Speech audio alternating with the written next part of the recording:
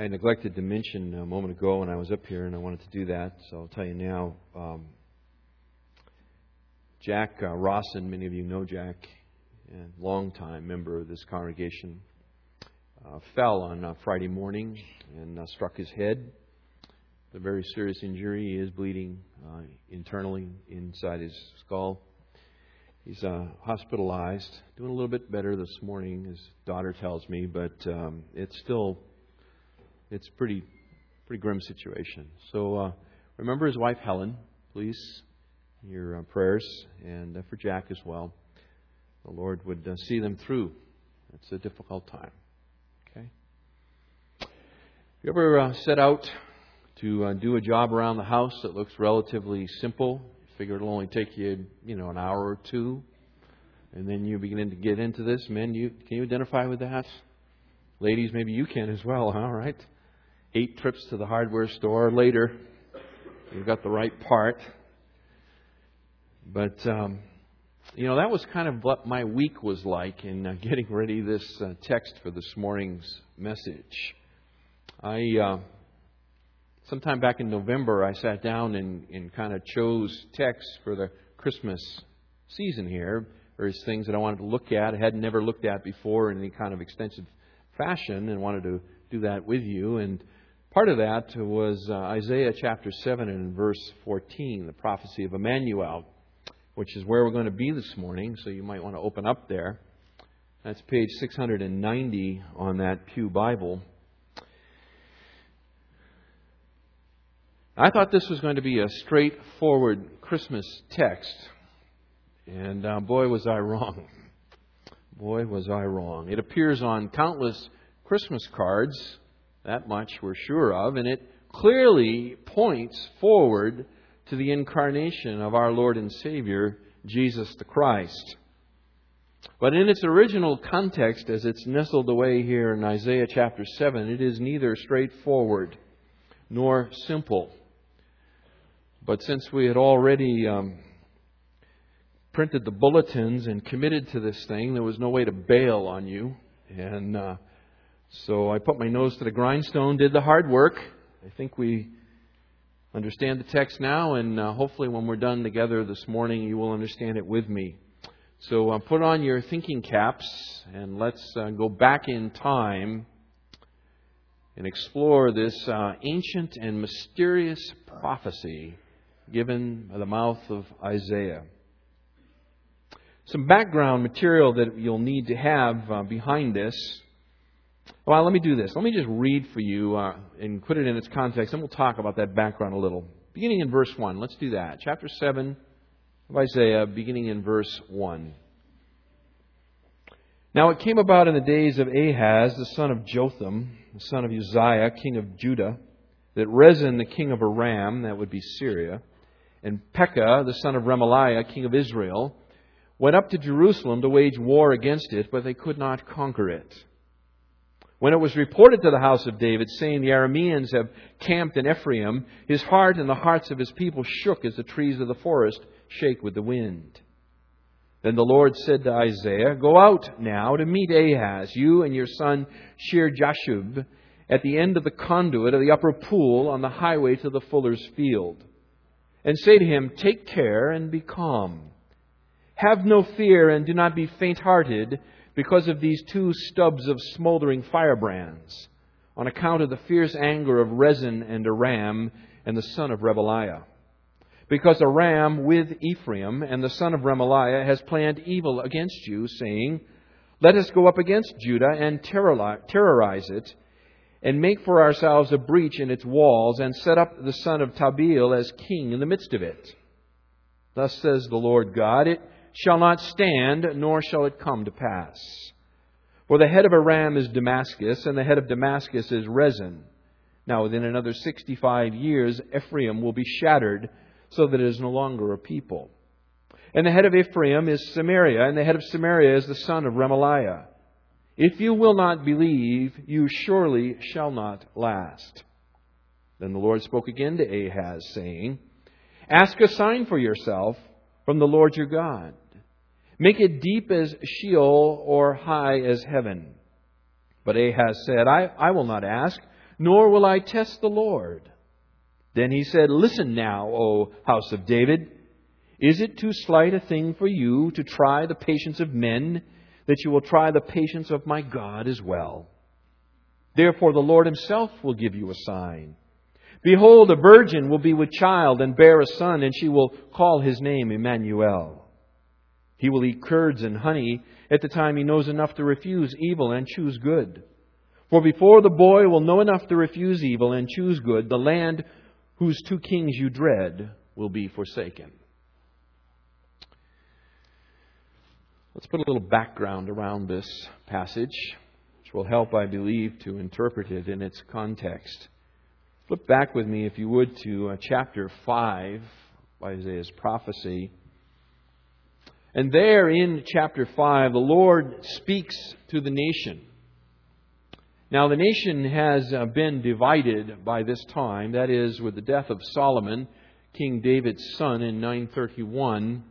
The kingdom was divided into two pieces. There was a civil war. The 10 northern tribes, known as Ephraim or Israel, were united under one monarchy. And the two southern tribes, Judah and Benjamin, Judah being the larger tribe, and thus the southern kingdom being referred to as Judah, remained under the house of David, the great king of Israel. But by this time, and this is a couple of hundred years after that civil war, after that split, the nation has descended into spiritual apostasy. A blackness and a darkness has flowed across the land as the people have rejected their God. Oh, they still give Him lip service. They still enter the temple for the appropriate festivals and feasts. They still go through the rituals, but their heart is far from Him. And so God He addresses the nation here through the prophet Isaiah. And in chapter 5, at the beginning of the chapter, He uses the analogy of a vineyard to speak of the nation. And this expresses well God's attitude towards the people and their attitude towards Him at this point. He says in verse 1, Now let me sing now for my well-beloved the song of my beloved concerning his vineyard. My well-beloved had a vineyard on a fertile hill. And he goes on to say how the vineyard had been properly prepared. Into verse 2, Then he expected it to produce good grapes, but it produced only worthless ones. God is saying that the nation has been given all of the spiritual advantages necessary for it to produce good fruit, good grapes in the analogy here. That is the fruit of a life in union with God, and yet it has produced only worthless ones. Verse 7, For the vineyard of the Lord of hosts is the house of Israel, and the men of Judah His delightful plant. He tells us here that He's talking specifically about this nation. A nation but that by this time is far from Him in terms of their heart. Turning back now to chapter 7. We also can pick up some additional background material. We're introduced in verse 1 to Ahaz, the king of Judah.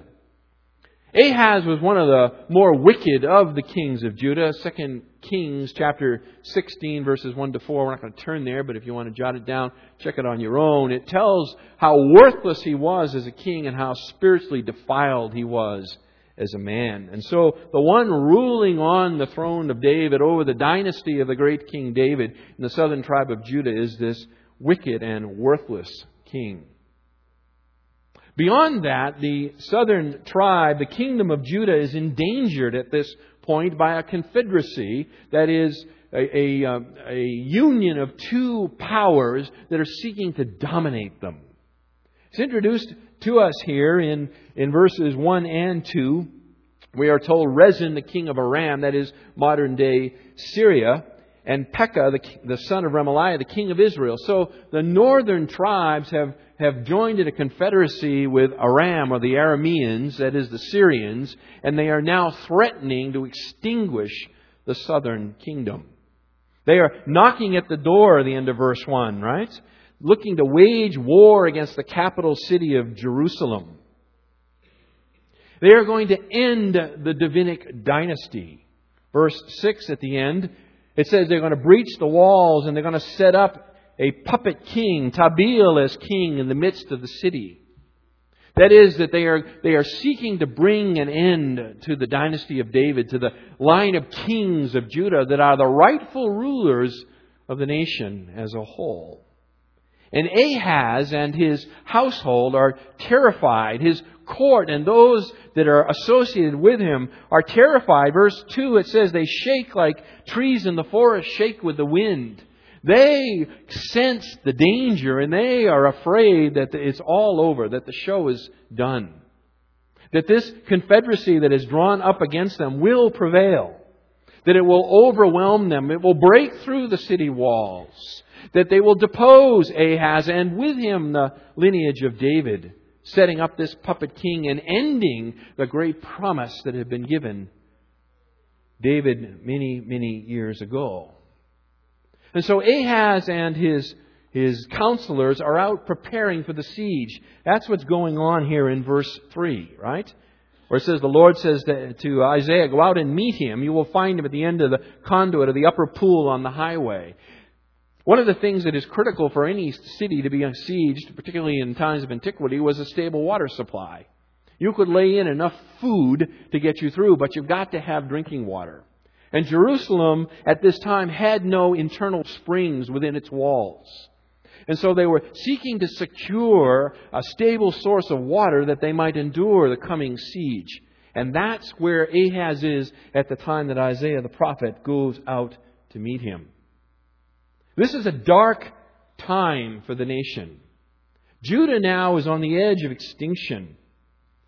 And through Ahaz standing in as the leader of that nation, the prophet Isaiah comes and he speaks to the king and calls him to faith.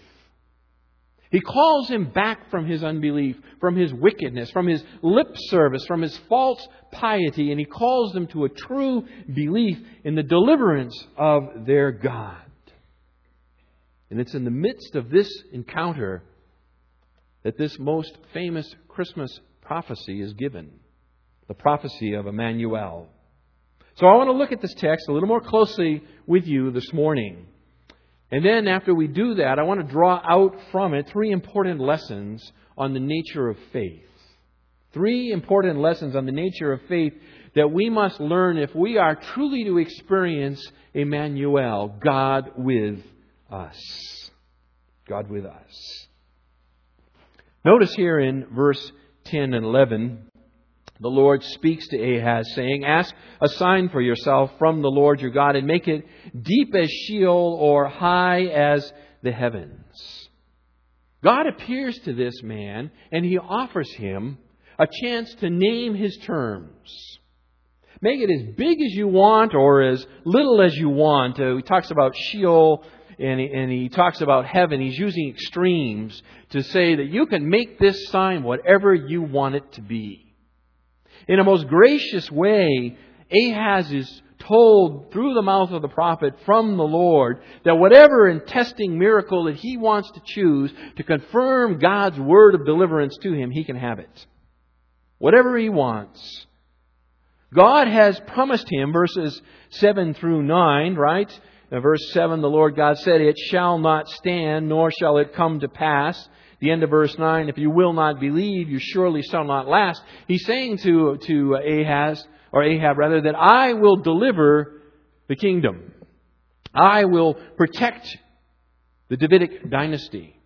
You can depend on me. I am your deliverer. I have been your deliverer. I am still your deliverer. And I am willing to give you whatever sign or symbol or miracle that you would like to have to demonstrate the reality and the truthfulness of my words.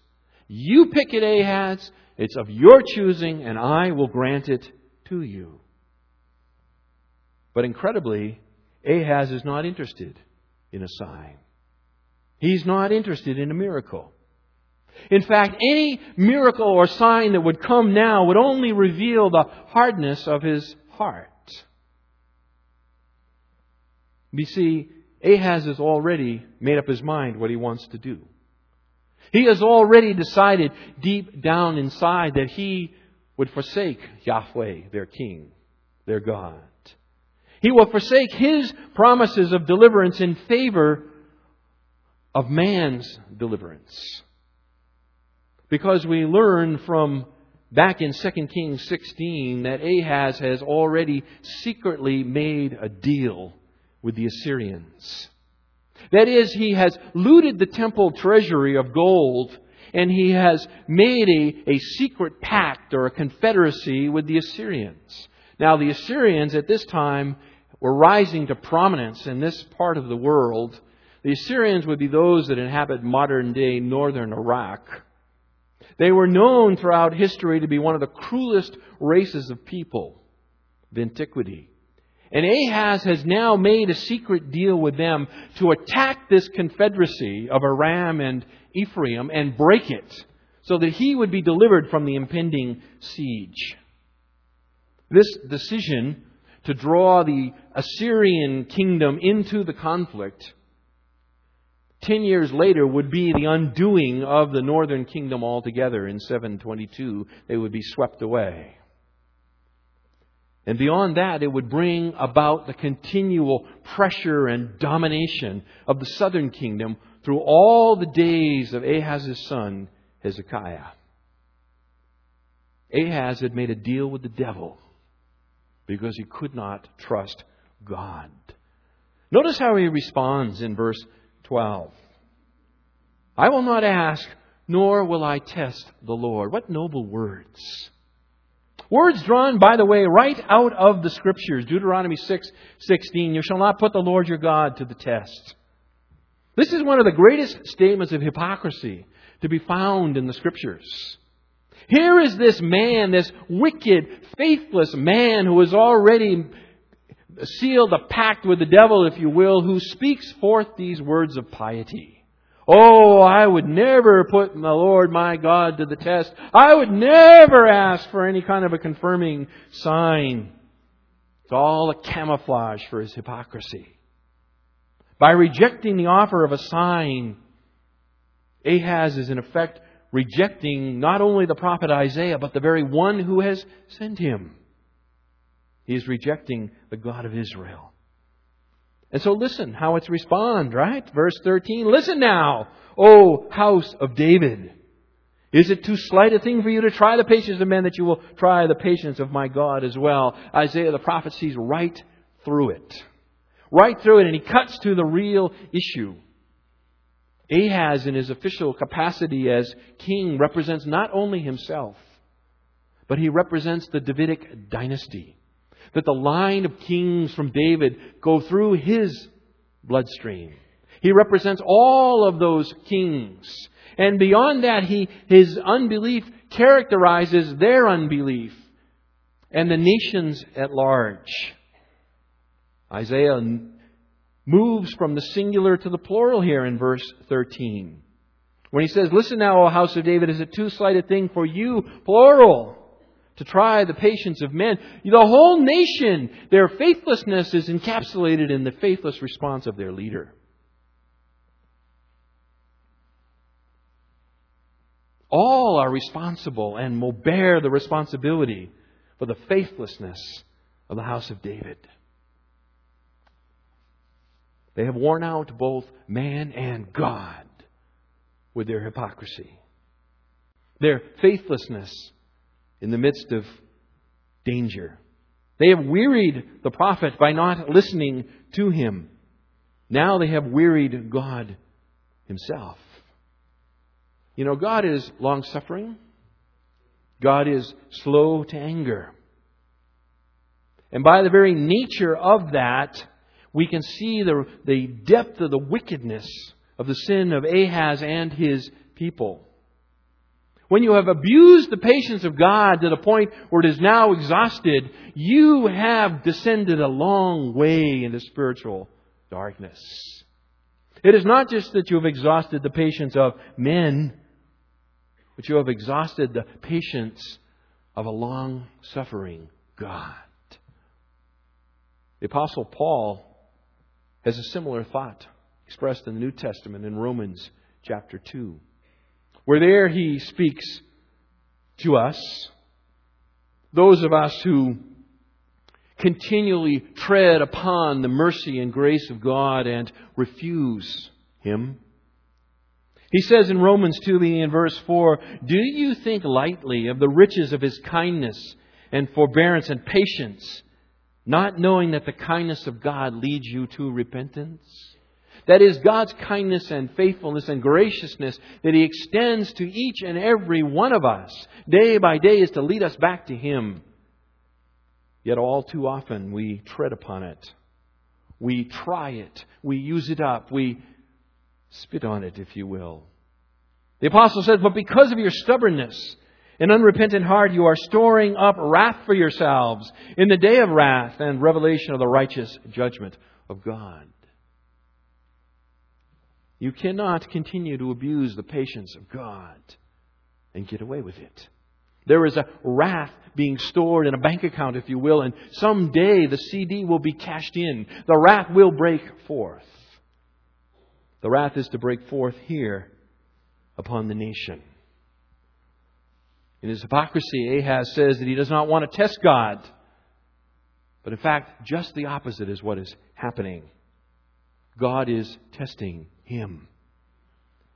And God's patience has run out. Notice how he says to him in verse 14, Therefore, because of the situation here, the Lord Himself will give you a sign. Behold, a virgin will be with child and bear a son, and she will call his name Immanuel. Ahaz has refused to display his faith because he has none. He has refused it, but God is still to give a sign. But it'll be a sign of His choosing. A divinely chosen sign that will speak of both deliverance and now judgment. It is a twofold sign. It is the same sign that carries a twin message: to some deliverance, to others judgment. And this sign has a direct relationship to the lack of faith in both the house of Ahaz and the people in God's covenant promise to David. Let me remind you, if I may, from 2 Samuel chapter 7, verse 16 of the great Davidic covenant. Remember I spoke earlier about knowing the Scriptures. When you know the Scriptures, then these things will come to you and you'll be able to draw on them and make sense of what's going on. There in 2 Samuel 7, verse 16, the prophet Nathan promises to David, Your house and your kingdom shall endure before me forever. Your throne shall be established forever. 1 Kings chapter 2, verse 4, If your sons are careful of their way to walk before me in truth with all their heart and with all their soul, you shall not lack a man on the throne of Israel. David, to you and to all of your descendants, there is an eternal promise and covenant of one to sit upon the great throne of Israel, provided they walk in covenant with me. But the nation has abandoned this promise. And in abandoning the promise, they've abandoned the God of the promise. And so God will give them a sign, but it will be a sign of judgment as well as a sign of deliverance. The sign that God chooses to give to the house of David is a child. The sign of a child. That same sign, by the way, is developed over in chapter 9, right? Verses 6 and 7. For a child will be born to us, a son will be given to us. The sign of God's choosing is that a child will be given to the nation. And the infancy of this child will be the measurement of time that Judah is yet to suffer. Verses 15 and 16. He talks about a child's diet, right? Curds and honey. Curds is sort of like, it's coagulated milk. It will be like cottage cheese. This child will have a diet of cottage cheese and honey, he talks about. Which, by the way, in context here is a diet of scarcity. A diet of poverty. Over verse 22, it talks about that. This child will know a diet of poverty and scarcity. And by the time the child is old enough to know good and evil, right and wrong, verse 16, the deliverance will come. The confederacy that has been arraigned against you will be broken, the prophet says. Together, these statements indicate the nation will endure a short but difficult period of time. And then God will deliver them. The temporal deliverance will come. But because the house of David has disbelieved, God will fulfill His covenant to bring the Messiah, but it will come at a later time, and it will come through this child of judgment. The nation may despair at God and His faithfulness, but God will intervene anyways, and out of the wreckage of that nation, He will raise up a true son of David. One who rightfully belongs on the throne. One who embraces the God of the covenant by faith. The sign that God will give is mysterious. And it is difficult to understand. I mean, clearly Matthew chapter 1 verse 23 says that it was fulfilled in the incarnation of the Lord Jesus Christ.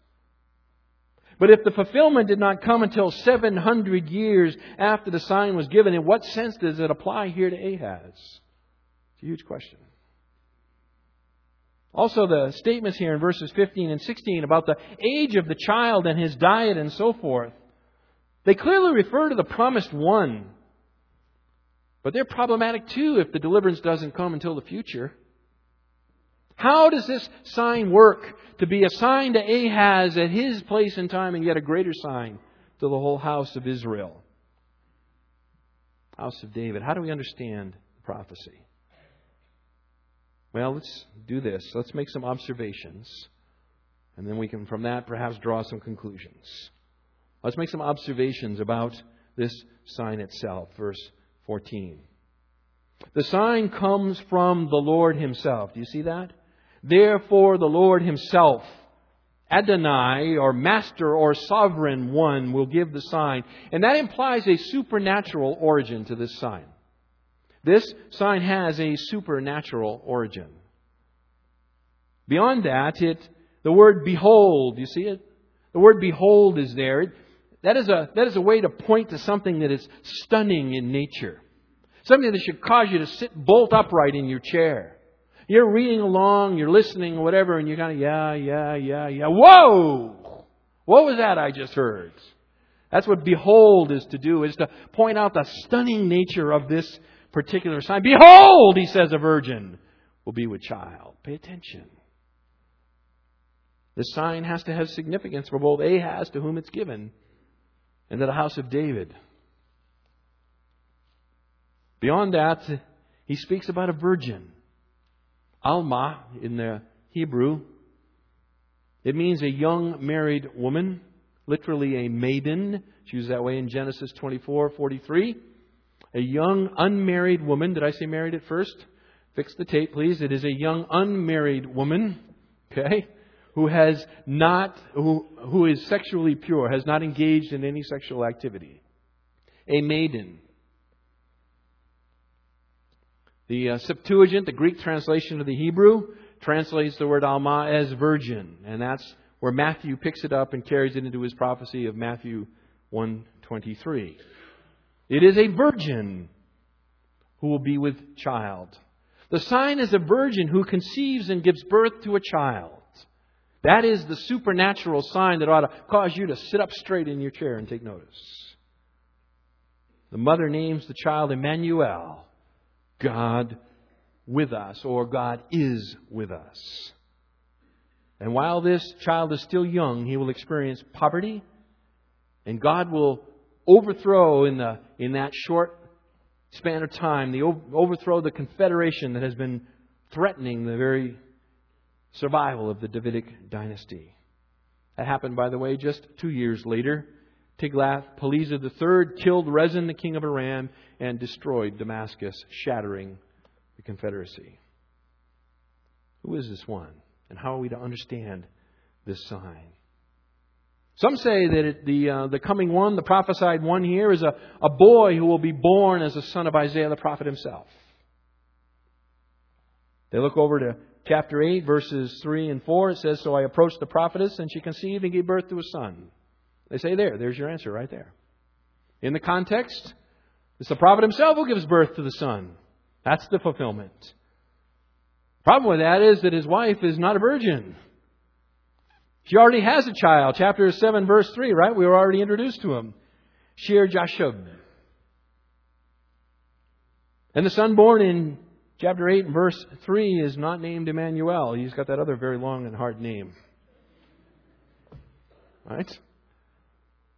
So I don't think it's a boy born to the prophet Isaiah. I don't think that fulfills what's going on here.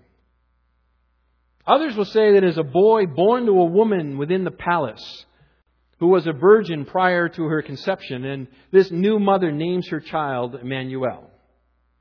Now, that sounds really good, except there's one problem. There's no textual evidence anywhere to indicate such a supposition. It's completely speculative. It's been proverbially sucked out of their thumb. And so we reject that. Not only that, it doesn't properly carry the weight of the supernatural origin of this sign. That leads us to a third option, and that is that the boy is the Lord Jesus Christ, who was born of Mary while she was still a virgin. Matthew clearly says that Jesus fulfills this prophecy. The text here in Isaiah 7:14, it indicates that the virgin will be with child, implying that her status as a virgin is not lost through this pregnancy. This accounts for the supernatural nature of the sign itself. And the sign is given not just to Ahaz, but to the whole house of David. And so the prophecy can carry forward to each succeeding generation, each succeeding king. It can extend into the future well beyond the lifetime of Ahaz. The difficulty with this understanding is how do we understand the verses 15 and 16 that talk about the child's early years and relate them to the historical deliverance of the nation in 732 BC? How can that be? I'm glad you asked that question. Here's an answer for you.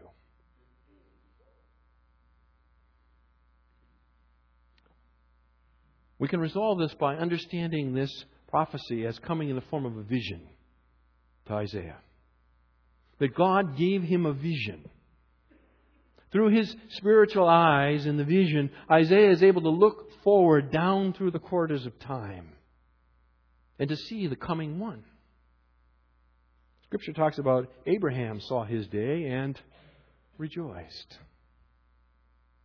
So down through the corridors of time, in the form of a vision, the prophet Isaiah sees a virgin conceiving a child, giving birth to this great deliverer.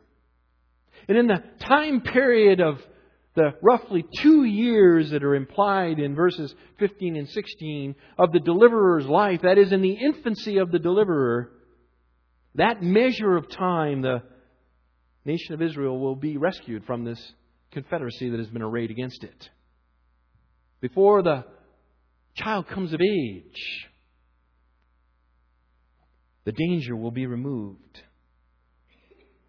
Now, there's precedent in Scripture for these kinds of things. Think with me of the Apostle John and the book of Revelation, right? The prophecies of Revelation. How John is able to look forward in time and describe in amazing detail events that have yet to occur. I think what's going on here in Isaiah and this prophecy of the Immanuel is that same kind of thing. It is a prophetic vision that he then relates to the king. Now, to be fair, there is a fourth position that some offer, and that is they offer a combination position of a historical child born in the palace and the future fulfillment in Christ himself. The problem with my estimation of that kind of double fulfillment, without going too deeply into it, is it doesn't take, I don't believe, proper account of the supernatural nature of this sign at the time it's given. What can we learn in the time that remains? What can we learn from this Immanuel prophecy? On your handout, I've given you 3 lessons on faith. Let's make some application from this. The first is that evidence cannot create faith, it can only confirm it. The first lesson on faith is that evidence cannot create faith. It can only confirm it. When Isaiah appears to Ahaz, he encourages him to put God to the test, but really it's Ahaz who is being put to the test. Does he have faith? Will he respond in faith to the Word of God given in verses 7 and 9 that this confederacy will not end the Davidic dynasty? Or will he reject it in unbelief? I mean, there's no doubt in anybody's mind, I don't think, no serious doubt, that Ahaz on the surface appeared to be a religious man. That as the king of the nation, he would continue to enter the temple at the appropriate time, offering the right sacrifices, saying the right words of prayer and praise and so forth. His lips would be speaking to God, but his heart would be far from Him. But now, God, through the prophet Isaiah, challenges him to commit himself wholeheartedly in faith, offering to Him evidence. But he doesn't want the evidence. He doesn't want it. Why?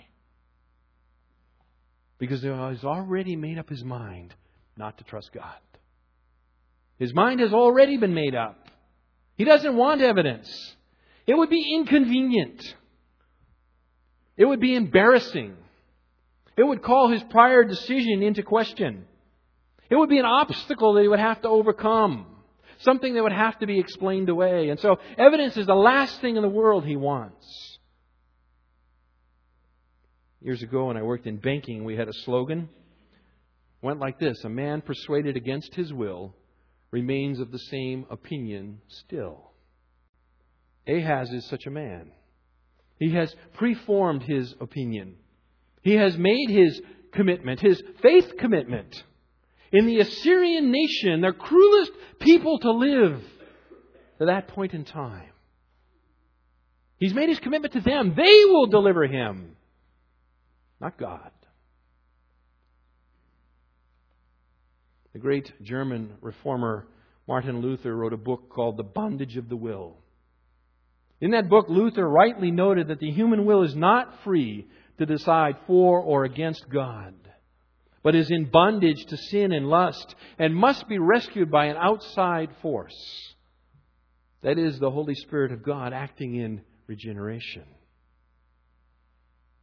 That's the situation here with Ahaz. No amount of evidence, no sign, be it as high as heaven or as low as Sheol, will ever convince this man. Evidence cannot create faith. It can only confirm it. This is the Christmas holidays. You're going to be getting together with family and friends. When you get together with your family and friends and you speak to them about the truthfulness of Christ and His claims upon their life, do not offer them endless examples of evidence and the reality of who Christ is. That is not what they need. They do not need to know the latest bit of evidence demonstrating Christ as Messiah. What they need is to be confronted with the real issue of their heart, and that is that they are in rebellion against their Creator. That is that they have chosen to live their own way. That they are unwilling to submit to God. That their unbelief is not an intellectual problem. It is a moral problem. Secondly, the second lesson on faith that we can learn is that when we cannot trust God, it suddenly makes good sense to trust our worst enemy. When we cannot trust God, it suddenly makes good sense to trust our worst enemy. You know, one definition of sin is insanity. To shake your fist in the face of your Creator, I think, is a very good definition of insanity. For you cannot win. Ahaz, turning to the ruthless Assyrians for deliverance, was an act of insanity. It was an act of insanity. It would be the equivalent of the United States government going to Iran and asking them for assistance in fighting terrorism. And by the way, that insane notion does float out there, right? You do not go to your enemy to ask for help. Ahaz's son Hezekiah was continually pressured by the Assyrians. Continually, throughout his long reign, the Assyrians continued to pressure him by virtue of his father's deal earlier. Hezekiah himself ultimately fell into the same trap his father did. He went down the same primrose path. You remember? He invited the Babylonians to come in to see his kingdom after he had been sick and then healed. Do you remember that? He invited in the Babylonians. He turned to them for help to put off the Assyrians who were pressuring him. He invited the fox into the henhouse. You can read all about it in Isaiah chapter 39, 2 Kings chapter 20. So, like father, like son, when you cannot trust God, it suddenly makes good sense to turn to your worst enemy. Once we abandon a heartfelt conviction that God truly cares for us and that He's intimately involved with us, once we abandon His perspective in favor of our own, then suddenly the decisions which are utterly foolish from God's point of view all of a sudden become intelligent and wise. Let me ask you a question. How many times as a Christian have you fallen prey to the ravages of sin because you distrusted God's kind intentions toward you?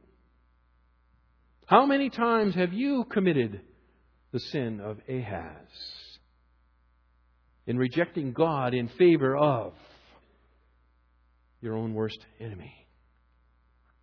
Last week we handed out a gift to one per family to everyone who was here called a Gospel Primer for Christians. In that Gospel Primer on page 18, I don't know if you've had a chance to look at it this week, but I commend it to you. I can't commend it enough to you. But in there on page 18, it speaks about the reasons for the gospel for the believer. We know why the unbeliever needs the gospel, for it is the power of God unto salvation to everyone who believes, right? To the Jew first and also to the Gentile. But it is the power of God for the Christian as well. The believer needs the gospel. And there on page 18, the author speaks about reasons why, as believers, we need to be immersed in the gospel continually. He says it is a cure for distrust. Listen to the words. Every time I deliberately disobey a command of God, it is because I am in that moment doubtful as to God's true intentions in giving me that command. Does He really have my best interests at heart? Or is He withholding something from me that I would be better off having? Such questions, whether consciously asked or not, lie underneath every act of disobedience.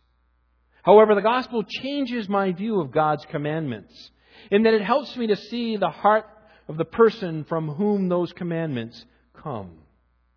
When I begin to train my thought with the gospel, I realize that if God loved me enough to sacrifice His Son's life for me, then He must be guided by that same love when He speaks His commandments to me. Viewing God's commandments and prohibitions in this light, I can see them for what they are. Friendly signposts from a Heavenly Father who is seeking to love me through each directive so that I might experience His very fullness forever.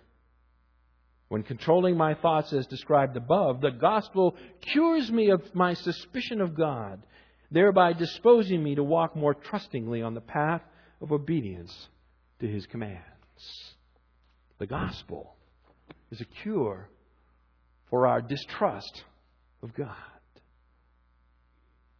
Third lesson on faith from this text. God with us means that we must believe that no one else is with us. God with us, Immanuel, God with us, means that we must believe no one else is with us. The Scripture says that our help comes from who? From the Lord. Our help comes from the Lord. It is not Christ plus our resources. It is God with us. We must recognize the fact, beloved. If we could get by on our own, then there is no need of an incarnation. There is no need for the second person of the triune Godhead to condescend to take upon Himself human flesh and to die that miserable, wretched death on a cross. The very fact that God became man and died for our sin, it reveals to any thinking person that by ourselves we cannot be made right with our Creator. We do not have it within us. There is no power or person within this creation who can overcome the problem of our sin. We need a Savior from outside to enter in. We need someone from outside the box, if you will, to rip open the lid and to thrust His hand in and to deliver us. We need Immanuel, God with us. We need the Incarnation. And beyond that, our dependence upon Christ does not end with our salvation. Jesus Himself said in John 15:5, apart from me, you can do what? Say it again. One more time. Why is it that we so often try then, huh? Apart from me, you can do nothing. He doesn't say, apart from me, your productivity will be diminished. You'll do okay, but you'll be about a C student. You want A's, then you need me. That's not how He expresses it at all. Apart from me, you can do nothing. Nothing. You believe that? Let me leave you this morning with a simple test. It's a one-question exam. Okay? This is a one-question exam. It is designed to reveal your level of dependence upon Christ. Do you pray as much as you ought to?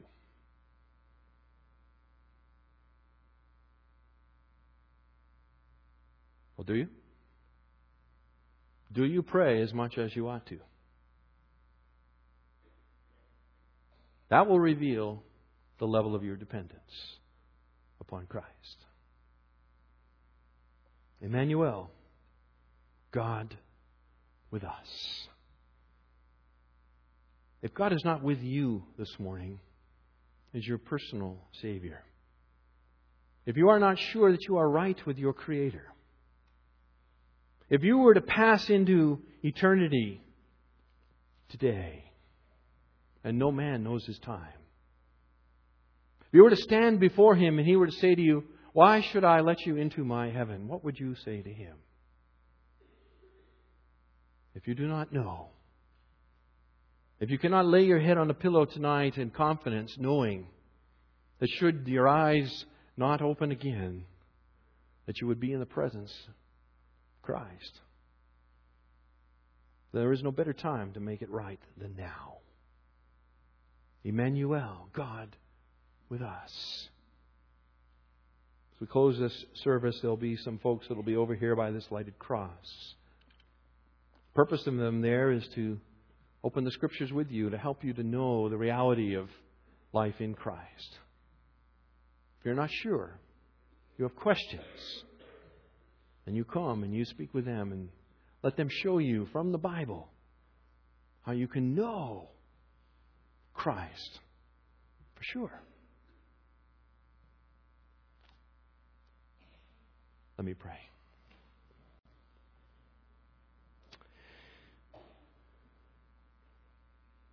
God our Father, it is by grace that we are saved through faith, and that not of ourselves. It is a gift of God, lest any man should boast. You are the great gift-giving God. And the greatest gift ever given is the Lord Jesus Christ. Our Father, I pray that this Christmas we might receive that gift in a new and fuller way. For those of us, our Father, who have received the gift in salvation, that you would enable us to embrace that salvation more fully. That we might walk in a way that is worthy. And Father, those who have yet to receive the gift, may this Christmas, the time that they too would come to understand life everlasting. Do your work in us, we pray for your name's sake. Amen.